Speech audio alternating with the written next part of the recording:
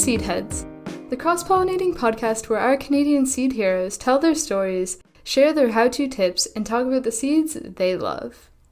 I'm your host, Steph Benoit, coming to you from Vancouver, BC, on the unceded and ancestral territories of the Musqueam, Squamish, and Tsleil-Waututh nations.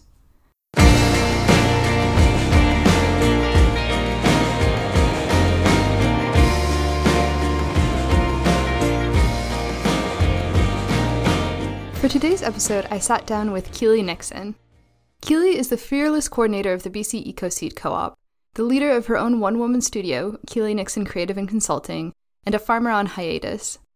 She joined our conversation today from the unceded Coast Salish territories of the Lekwungen-speaking peoples, the Songhees, Esquimalt, and Wasanich First Nations. Keely has such a wealth of knowledge about seeds in British Columbia, and it was a pleasure to chat with her. Together, we scratched the surface of a couple of huge questions, like, where does your seed come from, and why does it matter? We talked about the stories behind our seeds, the co-op model for seed companies, seed security in a pandemic, and so much more. Thank you for listening. I hope you enjoy. Keely, it's so great to have you with us today. We've had the pleasure over the past year of connecting virtually a bunch of times, and you actually used to be in my role at FarmFolk and then went on to other great opportunities. But I've yet to meet you in person. One of these days, the pandemic is going to allow us to finally meet when things settle down. Thinking about this episode of where does your seed come from and why does it matter, you were someone that I immediately thought of as a great person to speak to this, just because of all of the different hats that you wear around seed and all of the different perspectives that you can bring. And I'm so excited to be able to chat with you today about that. Oh, thanks for having me, Steph. I'm thrilled to be able to talk about this topic. Also because I am somebody whose seed wasn't always in the forefront of what I was thinking about gardening too. So I, like many listeners, am in the same point where growing beautiful food is one thing, and then digging behind to be like, oh, right, where's the seed coming from and why it matters is a topic close at heart for me too. Absolutely. So we've seen a lot of really exciting trends in the past year. Amidst all of the chaos of the pandemic, there's been a huge uptick in gardening, a huge renewed interest in growing food, and some of these seed companies, well, most seed companies, small and large, have seen incredible jumps in demand for their seeds. So this feels like a really poignant moment to talk about where does your seed come from and why does it matter? If you're someone who is just getting into gardening, this is your first sort of foray, and you're going to whatever big box store or whatnot, or at the supermarket, and you're just picking up a packet of seed, maybe you've never thought about who actually gets it to that point, or the process of growing and collecting and cleaning and all of those things that get that packet of seeds to your grocery store or to your big box store or whatever else. So I was hoping we could start with this first question of just what are we growing around here? What are we not? When you're buying from a seed company, where's that seed coming from? Yeah, absolutely. And I also agree. I'm so thrilled to see all the gardening that's been happening and the growing at small and large scales in the last year. And I always love this opportunity to get at the root of growing, which is the seed itself. I'll small aside that when I'm talking about seed in this conversation, I'm talking about, open pollinated, not first hybrid seed. I'm talking about vegetable and herb seed and, primarily certified organic and or ecologically grown seed. And that is a lot of the seed that we're seeing. I'm here based on the South Island, and we have lots of small scale seed growers. So that is a lot of what folks are growing. And when we're thinking about the sort of story behind the seed, there is most of us who don't actually really think about where a seed comes from. I think my in-laws, each of them, are really great examples of this. They both love growing. They love me. They know I run a seed company, and they still buy their seeds from, the hardware store or the rack at the large grocery store without a second thought. And I think, again, that's a really common thread of you're somewhere, you're getting other supplies. Oh, right, I need lettuce seed when you see a rack, and you grab it and you grow, beautiful food. But what is the story that you're not knowing from not really answering that question? Mm-hmm, mm-hmm. I was recently just popping into one of these garden stores to buy some potting soil, and I was looking at the seeds they have, being a seed nerd, because I wanted to see what their selection was and what, who they're buying from, all of these sorts of things. And it blew my mind to see all of these seeds had this special coating on them, I guess, some sort of fertilizer coating or fungicide. I didn't really look into what it was, but they were all like bright and candy colored. They were like orange or blue or whatever. And they looked so far from the original seed. And I thought, my goodness, that's another step removed from knowing where your seeds come from, is not even knowing what they actually look like, because they're covered in a layer of what looks like an M&M coating, probably far more toxic. But yeah, it was really a moment for me after doing so much seed cleaning recently to be like, wow, you could not even know what your carrot seed looks like, let alone what part of the carrot it comes from. So yeah, that was really a moment of realization. Yeah. And Nick, you're, that's a good point too, is thinking of like that question of the, like the where or the what are complex, but just asking that question is a really great starting point. And I think it's one of those things, like if you've got seeds that are stashed aside, or say, you know, you bought that packet from the store and you were drawn to it because the photo looked nice, or there was some sort of brand recognition happening there, like taking a look on the package or the company's website. What does it say about where it's grown? You know, you might see the words like it's sourced, or they supply, and then describe the seed. So, you know, high quality or GMO free or organic, but see if there's actually a mention that they're growing it themselves, because, you know, looking at that can be really telling in terms of what's the part of the story that you'll know.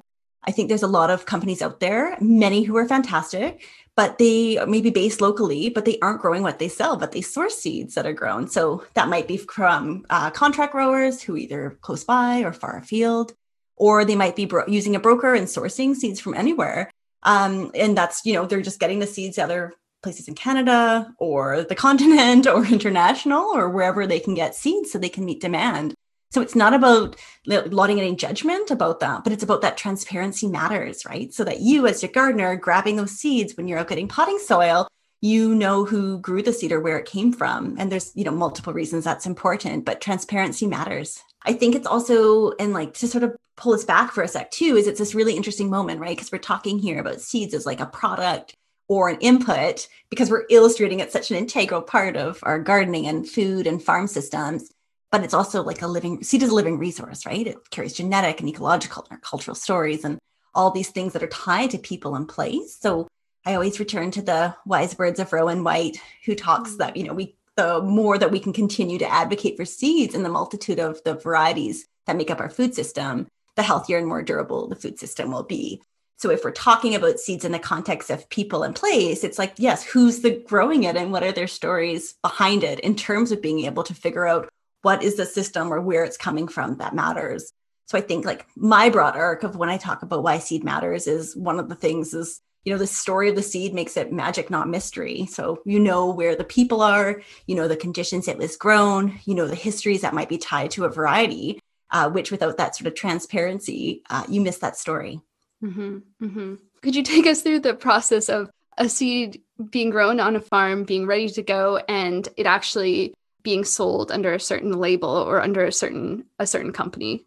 So I think if you're talking about the structure of, say, a seed company and how they source seed, which I think is a way to frame that, is, you know, it's the questions about what is the story of the seed from it's being grown till that you're buying it in that package.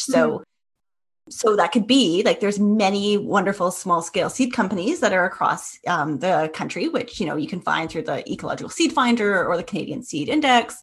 But that'll also be like you often one grower and they are growing as much as they can. And then they might be doing that packaging, the marketing, the selling through different distribution. Or there's contract growing, like I mentioned, where you have, you know, a grower is making a commitment to provide X amount of a certain kind of seed at a certain quality and will in exchange be paid a price. So often that's larger seed companies might use contract growing to be able to get their seed from multiple places if they're not growing it themselves. What's interesting about the BC EcoSeed Co-op is, you know, the idea is being able to have multiple members who are farmers and growing seeds. So the co-op currently is at 20 farmers who are working together, who basically they can access seeds together. So the idea is that they are growing it, they are sending it to our co-op base, and that's where we are doing the packaging, we're doing the marketing for it, we're fulfilling orders, we're getting it to our stockists. So that takes that pressure off of the members to do, you know, have 20 different small seed companies trying to offer everything, but instead can focus on the varieties that do well for them in their region. So that would be very different than somewhere such as, say, William Dam Seeds in Ontario, that is a much larger presence and are likely using multiple modes to be able to pull together seeds to be able to offer such a robust catalog year after year. Mm-hmm. So if we're talking about, what does that look like from that structure of like a seed being grown to the seed being packaged? One example would be, so ALM Farm and Full Circle Seeds, which does have its own seed company. They're also a member of the co-op. So that might be something where Mary Alice is doing her cannellini beans and is able to grow it in her field for the season. She lets us know how much she's growing. I can let her know how much has sold in the past year from the best of our sales data. And what she'll do is when she's harvested it, she'll let us know a final weight that she's sending. She pops it in the mail, sends it to our base. We can run the germination tests. Meanwhile, we've got the quality information from her. What was the population size? What was the isolation distance? Did she notice anything in growing? And then after it's passed germination testing, we are able to package it up at packet and bulk amounts. It gets listed on our website. It goes to our retailers. We fulfill the orders. And then at the end of the year, she's getting her share of what had sold at that point. Nice. I mean, also, I think maybe the reason that we see so many of these companies that are larger, or this consolidation of the seed industry, like so many other industries, is that there's a lot of like upfront costs, or a lot of, potentially a lot of risks for small seed growers, or a lot of hesitation from farms to make that a major part of their business. So I think what's really cool about the co-op as well is that, as you said, it takes some of that pressure of all of the logistics beyond just growing the seeds off the farmers, that there's someone else, a little mastermind like yourself, who's doing some of those projections, making sure it gets to stockists, sharing the cost of like the labeling, all of that sort of stuff, the brand and the identity, instead of every farm having to make that from themselves. So I think that's a really cool way to sort of lower the barrier to these different small scale farms of getting into the seed industry. Absolutely. And from my experience, when I was market farming too, it was that line where so many of my farmer cohorts in my age group were just interested in farming. They weren't interested in the having to stand behind the farmer's market table and really like pitch buy these carrots. So the same for seed growing too, right? If your goal and your passion is growing like one kind of arugula and you want to grow a lot of it and you want everyone to be buying this arugula, do it well, tell us your story, and then let us market and get it to the people so that you can spend your energy on your farm doing that. And for some crops, it's really easy to add into your already vegetable production. If you want to do a lot of seed, there's lots of complications that can be, worked in or that you should be aware of, but there's wonderful resources out there in terms of that. And, folks have been doing that, particularly the last 2 decades has sort of seen an interesting renaissance for seed growing and integrating seed into vegetable crop production too. Mm-hmm. So to know that there's a community of growers, just whatever province you're in, to be able to tap into, to connect and support that. And it's a great avenue to explore as well. Nice. Could you give a couple examples of things that are growing really well in our region, and a lot of like seeds that are produced here versus things that tend to grow not so well in BC that we end up importing a lot of? Yeah, well, I think it's always interesting, and I don't want to take us too offside, but I think it's really interesting to look back in the history, particularly in BC, because I think when we talk about why seed matters, it's what seed are we talking about? And, what is the possibility it gives us, which a lot of that is that security and independence, that you can get the seed you want, that you need in your region. So, there's the lines when we're talking here again about open pollinated, not hybrid. There might be great producing hybrids that are crucial to your farm operation. Companies like Johnny's out of the States, that is a workers co-op. They have great, lots of transparency, lots of breeding. That's wonderful. Those are great resources to have. But when we're talking about the open pollinated varieties that do well here, we're looking at, we don't want tomatoes that are more blight resistant. We want peas that are less prone for any of the wilts. It's trying to look at what does well here, but we have a great history. In particular, like 1915 to 1960, with the outset of war happening in Europe, there was a whole panic that the folks wouldn't be able to access the vegetable seeds, which, although Canada was established for grain growing, really wasn't for vegetable seeds, and they are being imported. And after sort of focusing and pivoting with ranges of community and government support, there was multiple regions in BC that focused on doing biennial crops: carrots, beets, rutabaga, onion, and lots of annuals, probably about a dozen, like peas and beans and tomatoes. And, through Southwest BC, the Lower Mainland, the Bulkley Valley, Okanagan, Vancouver Island, It peaked actually in 1945 with the equivalent of, in 2020 dollars, it would have been about $21 million of 2,000 acres in vegetable seed production that we were cranking out. Whoa. And, it stopped being mentioned in about 1915. It really, after the outset of war and changing economics, but it's a really interesting moment to say, climate and soils do well here for lots of ranges of seed. And we have a proven history to do it, which has really came up in the forefront through the pandemic times, when again, people were like, where do we get our seed? Exports are not coming in. At the co-op, we had farmers contact us saying, oh, my order's tied up at the border. Do you still have a bulk amount of spinach or of carrots? And that we could prioritize farmer orders to get them, which there's nothing like knowing a farmer to call up to be able to have that independence and security. Totally. Yeah. And I think you touched on a few different points there of the question of why does it matter where your seeds are coming from? I mean, a huge one, as you mentioned, is the security of it. We live in a very globalized world, and sometimes that's to our distinct advantage. And sometimes, like we've seen in the past year, it can make things really complicated. So there is that huge benefit of being able to know the person that's producing your product, whatever it is, in this case, seeds, and having that reliable access to them. Yeah, I think really being able to produce locally means an independence from a reliance of that external market and that security of having that seed at hand. We're also, if we're growing locally, we can keep varieties in our community. I think of how many countless times I've heard from gardeners about like a particular variety that they love for years. They couldn't get it, and they couldn't get it anywhere. It just disappeared. So, even though it may have been important to them, maybe that company didn't see it as a big seller, or there was a crop failure or something else that resulted in it being dropped. And, there's a risk that once it's dropped, it can be gone. So if we're having, again, knowing who's growing things, finding local varieties, each having a role to play, and seed saving that and passing that on, that keeps those varieties also close at heart and limits more of that external reliance too.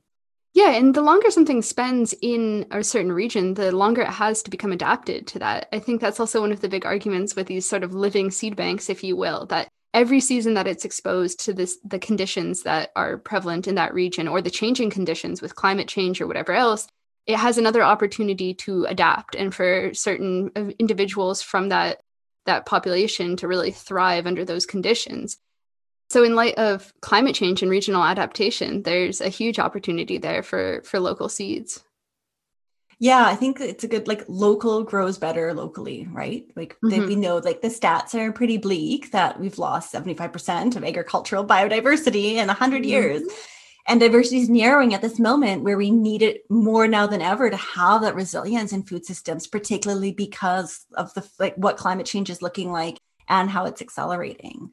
So when we talk about seeds and the potential that they have, there's, the beauty of them and the flavor and the nutrition, but it is that regional adaptation. It's that, that's how that plant will take up nutrients, how it will respond to disease or pests or stress. So, really it's having those seeds that are grown here in the region or close at home, whether it's the bioregion of BC or, similar soils from Ontario to BC, having regional areas where they're grown and collected helps to build that up in the plant. So if we're adapting seeds to changing climates and environmental conditions, it's one way we can actually mitigate risk for farmers in the food systems.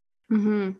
Yeah, and that's more important than perhaps ever before. I mean, with the level of uncertainty that we're facing around climate and how it could affect global food systems, you just can't overstate the importance of trying to sort of have all of our eggs in different baskets when it comes to climate mitigation opportunities in agriculture and across the board. Absolutely. Yeah, and intuitively, it makes sense that if you think about this lovely-ish, very wet climate that we have here in a lot of places on the West Coast, and then you think of sunny Southern California, where drought is a huge issue, or wherever else, and where they're growing a lot of seeds, or if you think of the fact that some of your tomato seeds could be coming from China in a totally different sort of ecosystem and under different climate conditions, when you think about all of those things, you're like, okay, yeah, it would make sense that a tomato that's sort of born and raised in BC would do better than a tomato that's coming from somewhere that has almost no climatic similarities to BC. So I think on that very intuitive level, when you start learning about how far afield your seeds are coming from, you're like, oh yeah, that makes sense that maybe if I had grown up in BC, I wouldn't find these winters so dreadful. But instead, I'm used to snow and freezing cold. And for me, that's comfortable. And for other people, this is comfortable. And I think in the same way, seeds are, the longer that you've spent there, the more adapted you are to it. Absolutely. And I think it's like seed is it's like local food, right? From buying it from someone local means you can find out that whole story. So, you can find out what were the growing conditions. You can actually ask that versus the imported tomato seed from China. Who would you ask about, were they using a lower till system, or what was their irrigation system, or what was their fertilizers? You can ask about that when you know who's growing it specifically. You can find out about their germination rates. We're really proud that we meet and exceed Canadian standards, and we always will list our germination rates. And that's a really important thing, because people want to rely on high quality seeds. It doesn't, there's something about having seed. There's a different thing about having high quality seed out there. Also, the people can tell you about their labor practices, their systems. It can tell you about, if there's a reason they're growing it. There's some of those that are tied to such places and people that have been passed on. You can be part of the story by doing that. Which again, if we're externalizing, we're not seeing that true cost, you won't know the story. So whether it's you're buying your Costco carrots versus your farmer's market carrots, or your seeds from a little local company versus a large importer, it's being able to also have that traceability and accountability back.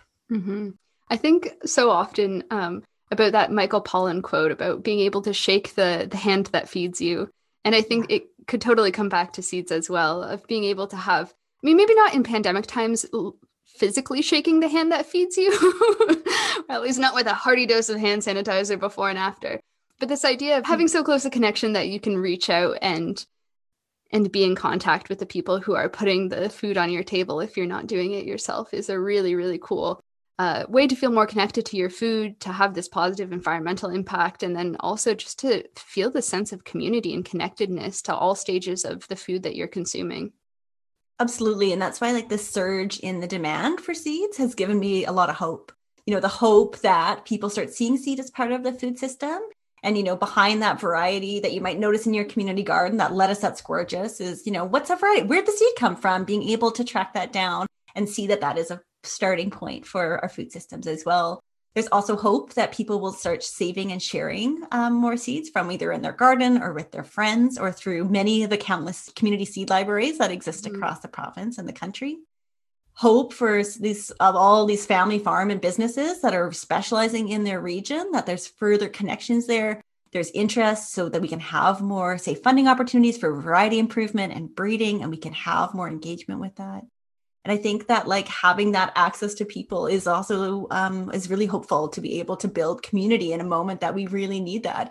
It's almost like building a decentralized, resilient community seed bank, as the more people growing and talking about seed and being really proud of the varieties that they're growing, and that gorgeous lettuce in their garden. That's a win for all of us too. Mm-hmm. Yeah. As you kind of already alluded to her, but Rowan White, who's such an incredible Mohawk seed keeper and advocate, speaks a lot to having that connection to the history of your seeds and those stories, and how it's so powerful beyond just the productivity in your garden or the taste or whatever. Being able to connect with all of the different generations that have come before us in tending these seeds and getting them to where they are today is really, really beautiful. And it doesn't have to be, it's cool if it can be someone that you directly know or whatever else, but it's also cool to connect with stories that you might not have known about. For example, this year in the Citizen Seed Trial of Three Farm Folk City Folk, we're growing a variety of snow pea that comes from the Slocan Valley. And it's a little kind of unclear the exact origins of it, but it's believed to have been bred by interred Japanese people during the Second World War who were being kept in the Slocan Valley. And it's not necessarily a beautiful story, but it is really interesting to think about. That is a huge part of BC's history, and maybe one that we don't talk about so much. But here it is living through our food, which is kind of a way that we wouldn't even necessarily think that history would continue to live on. So I think it's so cool to be able to go back and connect to all of the different people who have gotten the seeds to where you are today. Absolutely. And I think that's a really beautiful example, because even though that's not a good history, seed is a conversation point to open up the dialogue that is uncomfortable, particularly for a lot of white folks who are gardening and growing. So, how is seed helping us to be able to tell the stories? And I think for myself, that's a real question in running a seed company is how do we do good seed work in terms of it? It's not just getting all the varieties out to all the people and having a vibrant traditional business model. It's recognizing all those colonial systems and frameworks and oppression and corporatization on our land and our seeds. And I'm a real behind the scenes, quietly working kind of person, but wanting to really build those relationships, have difficult conversations, and show up to listen and amplify, particularly from Indigenous seed keepers, and look at, how do we lift up the work that's being done from initiatives like Sovereign Seeds, or also where's our role? So, internally, we're also asking, like, where are the histories behind our varieties in terms of how we describe them? And can we look at varieties that we have Indigenous histories? Can we look at what seed rematriation would look like in terms of being able to either have seed go back to community, or that we can still offer it for sale through the shop, but those proceeds are going somewhere to benefit community? So we don't have answers, and there's lots of discussion, but part of it is being able to use seeds as a conversation to talk about those systems and the frameworks of oppression.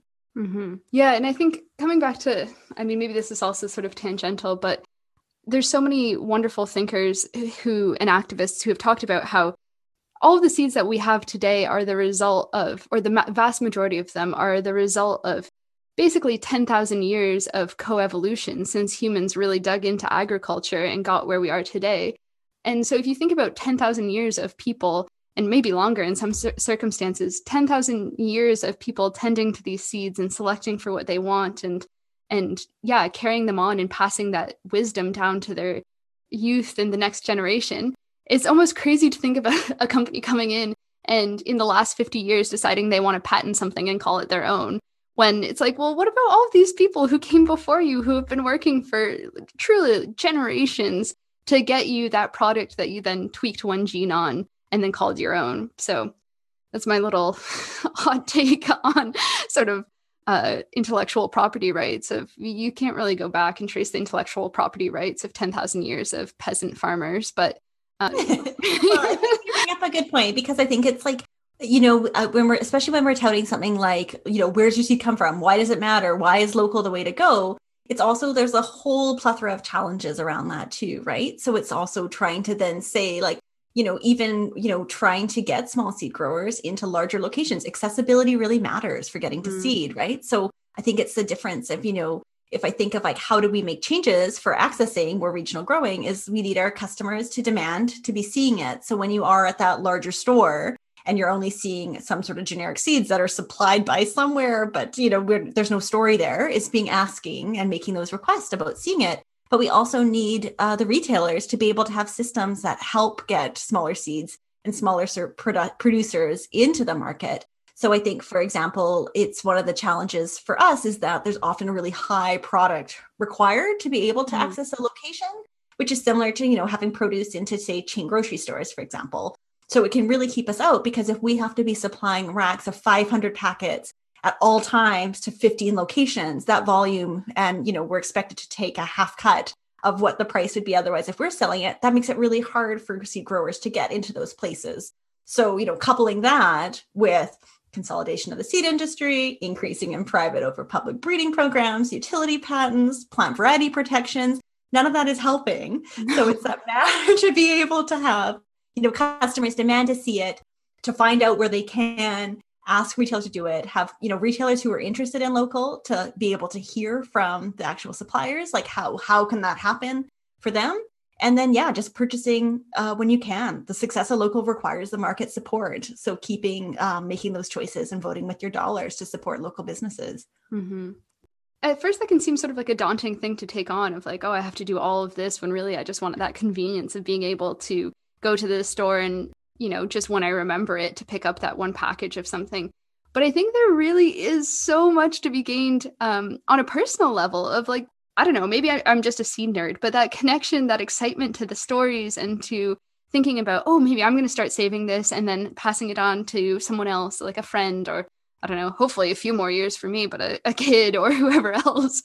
I don't know. I get excited about that. I think that's a bonus. That's something that is hard to quantify. It's hard to say, oh, for $1 more or whatever else, this is for the $1 that I'm saved, it's going to be worth it to forego those stories and those connections. Or it is worth it for me for X number of dollars. But at the end of the day, I think that's a really amazing opportunity to get involved and connected, and not to feel like you're just living in this little concrete jungle, so separated from all of the people who are feeding you and taking care of you and everything else.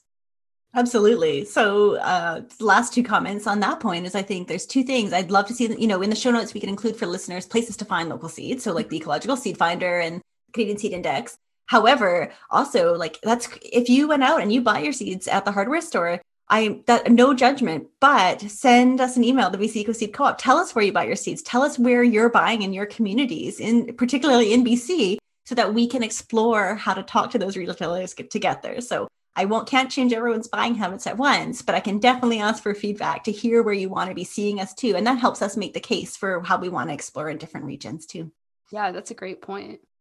Yeah, it's interesting to hear about why people got into seeds, because it seems like a lot of people that I've talked to didn't set out and they were like, yes, this is what I will do with my life. I will dedicate it to the seeds.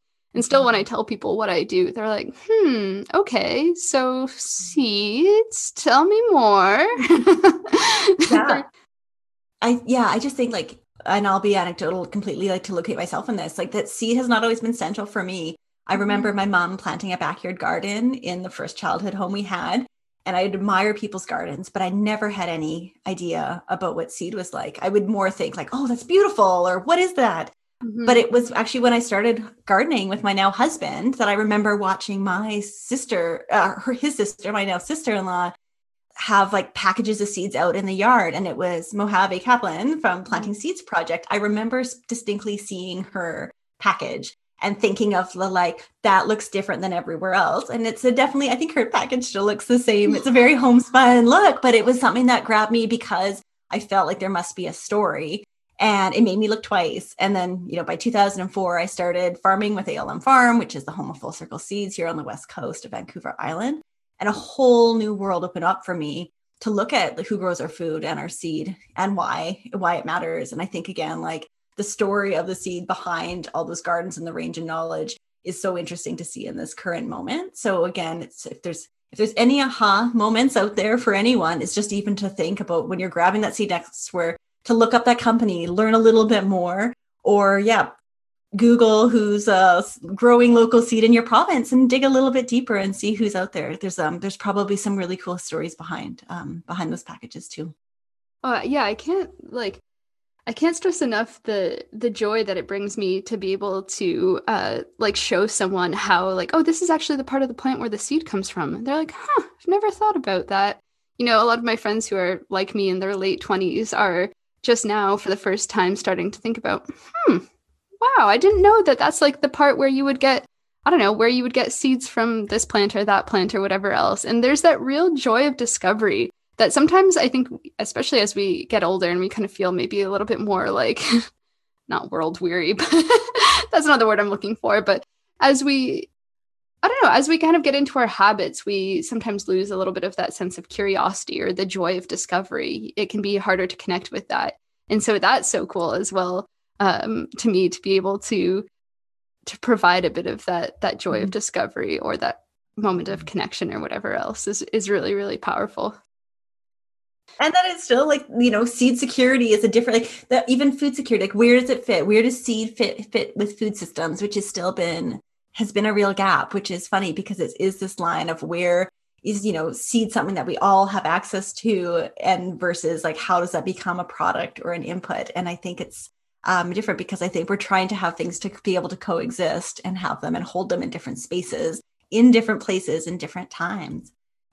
Which is super interesting. And seeds, have so much potential. There was a New York Times story on April 21st about this long-standing research project of seeds that were buried and are dug up every 20 years and are tested for germination to see are they still lasting and what does that mean? And of course, there's seed banks and there's seed vaults and there's other things, but just again, there's an interest there because there's this feeling of the magic that they can hold in terms of, they can he'll great lettuce for the year and we eat the lettuce and then whatever's left of the plant, we compost and that's fine. But it's, if you had a little bit of that seed left and nobody else was selling it the next year, is that seed, how much more valuable is that to you too?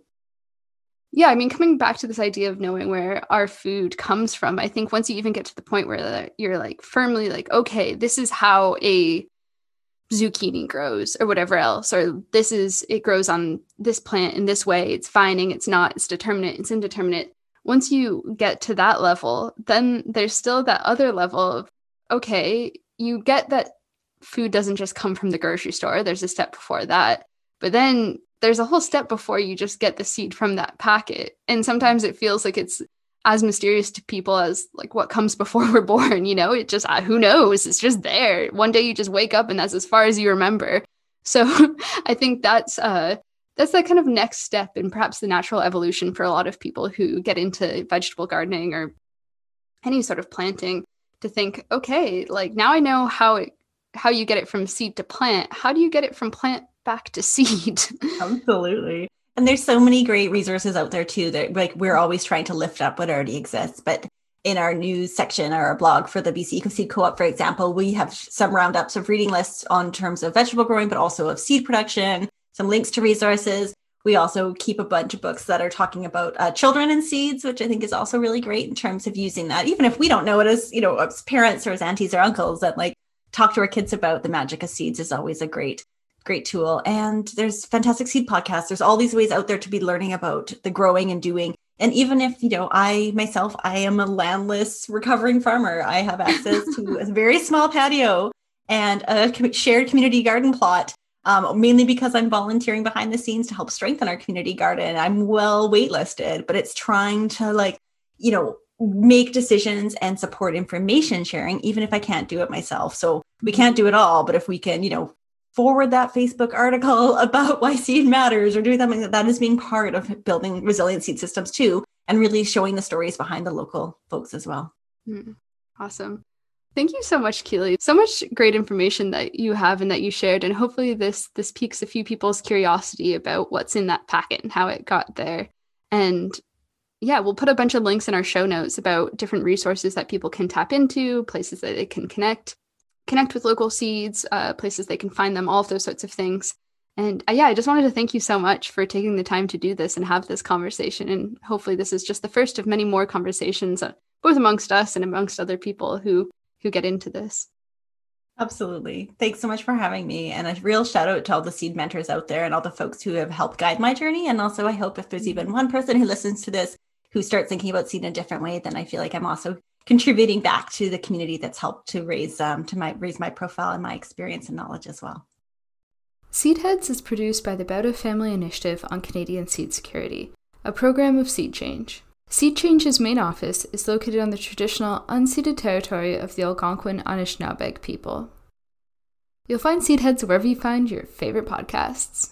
This work is made possible thanks to our amazing donors and the incredible community of farmers and organizations we work with. To find episode transcripts and translations, learn more about our programs, and to support seed work in Canada, please visit seedsecurity.ca.